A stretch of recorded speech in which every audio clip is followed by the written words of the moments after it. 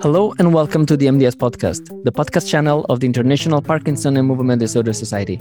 I am Michele Matarazzo, the editor-in-chief of the podcast, and today we will highlight an article that focuses on a very relevant issue for people with Parkinson's disease, which is the gait impairment. Our guest, Dr. Hilmar Sigurdsson, from the Brain and Movement Research Unit in the Newcastle University, is the first author of a paper titled Gait-Related Metabolic Covariance Network at Rest in Parkinson's Disease, published in the June 2022 issue of the Movement Disorders Journal. Hello, Hilmar, and thank you for being with us today. Thank you very much for having me. As we were saying before, gait deterioration is one of the most disabling features of Parkinson's disease, and often the response to dopaminergic medication is quite poor. One of the problems we have when studying gait disorder is how do we measure it objectively? And you tackle that problem in a very innovative way. In recent years, most of the research in the field focuses on gait analysis, biosensor, accelerometers, and so on, but you choose to look at the brain. Why did you think this was a better way to do this? So I don't think necessarily it was a better approach, but it was just mostly a way to look at the same problem, but from a different angle. So we know that both older adults and people with Parkinson's have gait problems and they fall, and this leads to quite reduced independence in many cases. For example, approximately a third of community-dwelling older adults aged 65 years and over fall due to postural instabilities, and this increases with age. So I think it's very important to not only look at movement activity, but we also need to know why it's happening, essentially.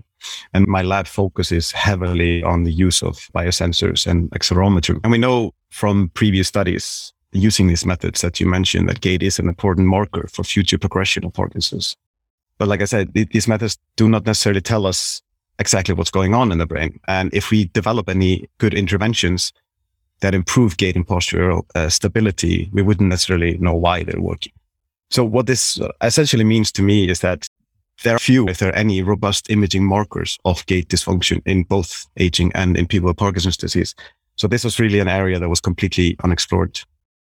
We see a lot of studies that focus on freezing of gait, and or only those that measure very basic gait characteristics like gait speed. So here in Newcastle, we really wanted to answer these questions that have quite evaded us for quite a while. Putting someone inside the scanner is quite expensive and it is difficult. You need to lie perfectly still, so it's not very suitable for everybody, specifically those in the very advanced stages of the disease who have quite severe tremors. It's really difficult to image them. But like I say, in my opinion, we need this initial information to support other methods that are possibly cheaper, such as the biosensors and the accelerometers. Great.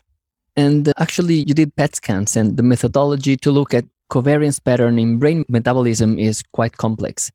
This has been done before. Now, can you explain to our listeners in few words how this works and briefly discuss previous evidence of this approach? Not in gait, of course, but in general. Yeah, of course. So this method that we use in the paper is developed somewhere in the late 80s and early 90s by Muller and colleagues. And this essentially identifies distributed regions of the brain that show some sort of a relationship with each other. So it's called the scaled subprofile model, and it's based on principal components analysis. So this principal components analysis, or PCA, is quite a robust approach in statistics to show how a collection of variables that you're measuring and how they group together. So this is quite commonly used in questionnaires to see what kind of questions ask about the same specific field, like how your feelings towards something. So first, because all of our brains are quite different when we image them, they're not in the same space and they don't overlay off each other. So we need to put them all in the same space. So we do some technique which is called normalization to a standard space. So there is a one-to-one correspondence of the same voxels in the brain between all the participants. We can then use this method to take a group of images. So in our case, we wanted to look at that there's an increase of blood flow in one region, which is related to an increased blood flow in another region. Similarly, there's a decreased blood flow or glucose metabolism, so like correspondence with each other. If there's a decrease in one region, there should be a decrease in another region, how these two interact. So this method is quite similar to the one that we use on resting state fMRI, when we use independent components analysis to get out these known resting state networks like the default mode network. So from this principal components analysis, you get different components of brain regions that work together or show some sort of a relationship with each other. And the first component explains most of the variance in the data. The second component explains anything that is left unexplained by the first one, and so forth. So we restricted our analysis to the first 10 components, which account for the 75% of the variance in the brain of everybody. For each component, we compute something called participant-specific expression score, which shows how much a participant expresses this specific component from the group.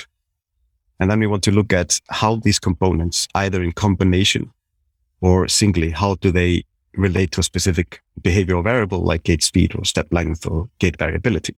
Then to see which components or a group of components relate to these variables, we use just simple regression. And this gives us the combination of the variables that explain most of the variance in the participants' data. And then perhaps most importantly, we use these expression scores to see if they differ between two groups, like people with Parkinson's disease and control groups. So this is, in essence, what the method does to get these networks or patterns out of it. And this has been applied quite extensively on a set of brain images from people with Parkinson's disease to develop a so-called Parkinson's disease specific motor pattern by David Eidelberg and his group. And this is an extremely robust pattern, and it's considered quite a strong imaging marker, and it's been replicated all over the world. So this motor pattern is made up of the first component, and it correlates really well with the UPDRS-3 motor scores. But they've also developed cognitive specific patterns in people with Parkinson's. They've developed tremor networks and networks specific to atypical Parkinsonism, like multiple system atrophy and progressive supranuclear palsy. But it's not only restricted to Parkinson's. There are Huntington's disease specific patterns. There's Tourette syndrome specific patterns. And there's also a network specific to normal aging, which was reported by Muller.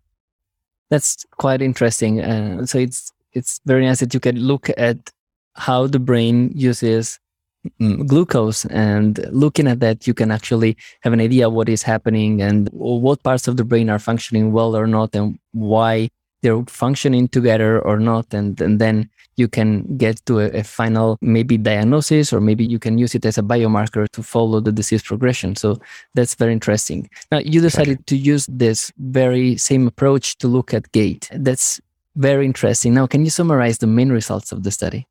Yeah, of course. So the study uses data from a large-scale study that was run between 2009 and 2011. It's called the ISICO study, or the Incidence of Cognitive Impairment in Cohorts with Longitudinal Evaluation. So this was run here in Newcastle, or in a collaboration with Cambridge as well. And both gait and imaging data were collected, as well as cognitive data. So my study focused primarily on those who were recently diagnosed. And in this instance, we had 55 participants with Parkinson's disease who completed both PET imaging and gait assessment, which was collected a few months from each other. And for our tracer, like PET uses this neurotracer or radio tracer, we used fluorodeoxyglucose, which is a glucose analog. And glucose is the main metabolic substrate of the brain. And when this substance enters our cells, it gets phosphorylated, but it doesn't get metabolized. So it becomes sort of trapped inside the brain, but eventually it breaks down and leaves our body. So the first thing we did in our study, we looked at the differences in different gait characteristics between the two groups. And we found that in this sample of people with Parkinson's disease, we found that they had slower gait speeds, they took shorter steps, and they had increased variability gait characteristics. And this is quite consistent with findings from other studies with much larger samples. And we found that in this study that there were two unique spatial covariance brain networks that underlie gait dysfunction in Parkinson's. The first network correlated with gait speed and step length. And it showed that as these two variables increase, when actually the speed gets faster and the steps get longer, there's an increased glucose metabolism in multiple brain areas. For example, the frontal cortex and the cingulate and the insula and parts of the thalamus. And these areas are quite specific for motor control, cognitive control, and sensory processing. So the other network correlated with our gait variability characteristics. And variability is calculated just as the variance between the left and right steps. And we called this the temporal variability gait network. And it showed that as variability increases, basically, so as the gait gets worse, there's mainly a decrease in glucose metabolism in multiple regions, such as the caudate nucleus accumbens, the red nucleus, and the hippocampus. And when we looked at these networks and these regions of the brain, we realized that all of these regions receive quite dense cholinergic inputs from the basal forebrain and the PPN. And perhaps most importantly was that we found that these networks were expressed stronger in people with Parkinson's disease. So that was the most important bit. And then we validated the fact that these patterns were related to gait by also correlating the expression of these networks with other variables that we measured, like disease duration, medication, UPDRS3, motor scores, but we did not find any relationships between our networks and these variables. So this really ensured us that these patterns were specifically related to gait and not necessarily other motor impairments. That's quite interesting. So apparently those patterns are not related with the disease itself, but they are related with the gait problems related to Parkinson's disease. Now, I had a question while I was reading the paper, which is, well, normally people with Parkinson's have gait problems and they affect many parts of the gait. But you did find two different patterns. So why didn't you find one unique pattern that explains why the brain is not functioning well and then it's provoking gait disorders in PD? Do you think there are different aspects of the gait that are managed by different parts of the brain? How do you explain this? Yeah, excellent question. That's exactly it. And what we found was very relevant to the great work that has already been done in our lab. So you ask, why didn't we just combine it into one unique pattern? Well, the same thing you can say about gait. Why not just measure gait speed? So gait speed is a very, very good initial indicator of potential problems with your gait, but it doesn't really tell the whole story. So this is the reason that previous people in my lab created this conceptual model of gait in both healthy older adults and in Parkinson's. And this encompasses a wide range of gait characteristics that we grouped into 5 independent domains, like pace and rhythm and variability. So for me, there was no guarantee that a single brain network can control all of these different discrete gait features. And so, for example, if we manage to develop some novel technique to improve gait speed, it doesn't necessarily mean that there's a correspondence that there's will improve gait variability. And this also mostly comes down to the method that we choose. We use regression to find which gait features correlate with each gait network. So we weren't really surprised to see that there were like 2 or even more networks that came out. Some of them weren't significant, so we didn't really report them. But this really confirmed our initial hypothesis that there are multiple brain networks that control our gait. Perfect. Now, another thing that I was thinking while I was reading the paper is that the FDG PET were done in the on state. So people had taken the dopaminergic medication before the PET. Now, do you think that the results would have been different scanning the patient in the off state? And do you think it is worth studying the responsiveness of the patterns to dopaminergic medication? Yeah, it's very possible that it could have been different. And this was picked up by one of our reviewers. So this is the normal clinical approach, to ask them to withhold the medication for a few hours before they are scanned. But for our purposes, it actually provided quite a unique opportunity to image the brain networks and these pathways that function abnormally when you are optimally medicated. So in essence, we've accounted for the restored function of the dopaminergic system with the medication. So here we've shown metabolic networks that are possibly abnormal and related to this gait problems in Parkinson's. And we could absolutely try to study the responsiveness of these patterns to dopaminergic medication, but there's no guarantee that their medication is working optimally to improve gait. We see that some gait features continue to decline, even though all of these patients are optimally medicated. Yeah, just for you to know, I was not one of the reviewers, so it was not me. Thank you. Can you help me understand how these results will help us understand better the gait disorders in PD? Or do you think that we could use these patterns in clinical practice or maybe as outcomes in clinical trials? Yeah, absolutely. And this is our plan moving forward. So I think the most important aspect of this method is that once you've developed your patterns to a specific condition, it can be applied to a single brain image. So you can see, for example, someone who has a strong suspicion that they have Parkinson's disease, you can scan them and you can take this network and you can sort of prospectively apply it to their brain and see how strongly they express this network. So, for example, with the PDRP developed by David Eidelberg, they've shown that perhaps someone with a rapid eye movement sleep behavioral disorder, which is thought to be a condition that precedes the onset of Parkinson's disease, they see that they start to express these motor-related patterns quite early. So it can definitely be something that you can use and then try to intervene as early as possible. We definitely want to look at if we can use these gait-related metabolic networks as sort of a conceptual framework for future studies targeting gait characteristics in people with Parkinson's that are different from healthy controls. And we would like to look at if the expression of these networks can be reduced or reversed by novel interventions and see if this coincides with improvement in gait features, definitely. Fantastic. We've discussed about the paper. Now let's take a look at the future. What do you plan to study next to keep unraveling the gait dysfunction of Parkinson's disease? Yeah. So the primary aim of my research is to characterize changes in the way we walk, not only in Parkinson's disease, but also just in healthy aging, and how these two differ specifically when we scan the brain and look at what regions of the brain control walking. And we want to identify these regions, connections, and different networks that are involved in walking so we can develop new treatments to prevent further decline and falls. So we recently completed a study here where we wanted to develop a novel protocol that is capable of separating the neural activity specifically related to walking from the neural activity that is specifically related to postural control. And we used our hybrid PET-MR scanner here in Newcastle. And we asked healthy older adults to complete two tasks. So first we asked them to simply stand for 15 minutes, and then we asked them to walk for 15 minutes.